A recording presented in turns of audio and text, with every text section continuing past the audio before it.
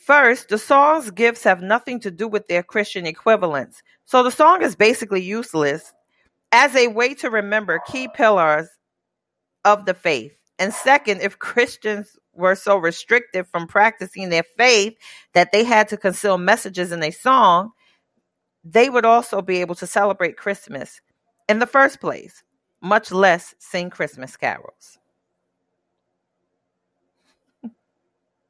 Well, that was just my little idea I woke up with that I wanted to share with you. You are more than welcome to go to Vox.com to check it out and read more about the song, The 12 Days of Christmas. Of course, this is off the internet, so this is just an opinion, I guess. So tell me what you think about it.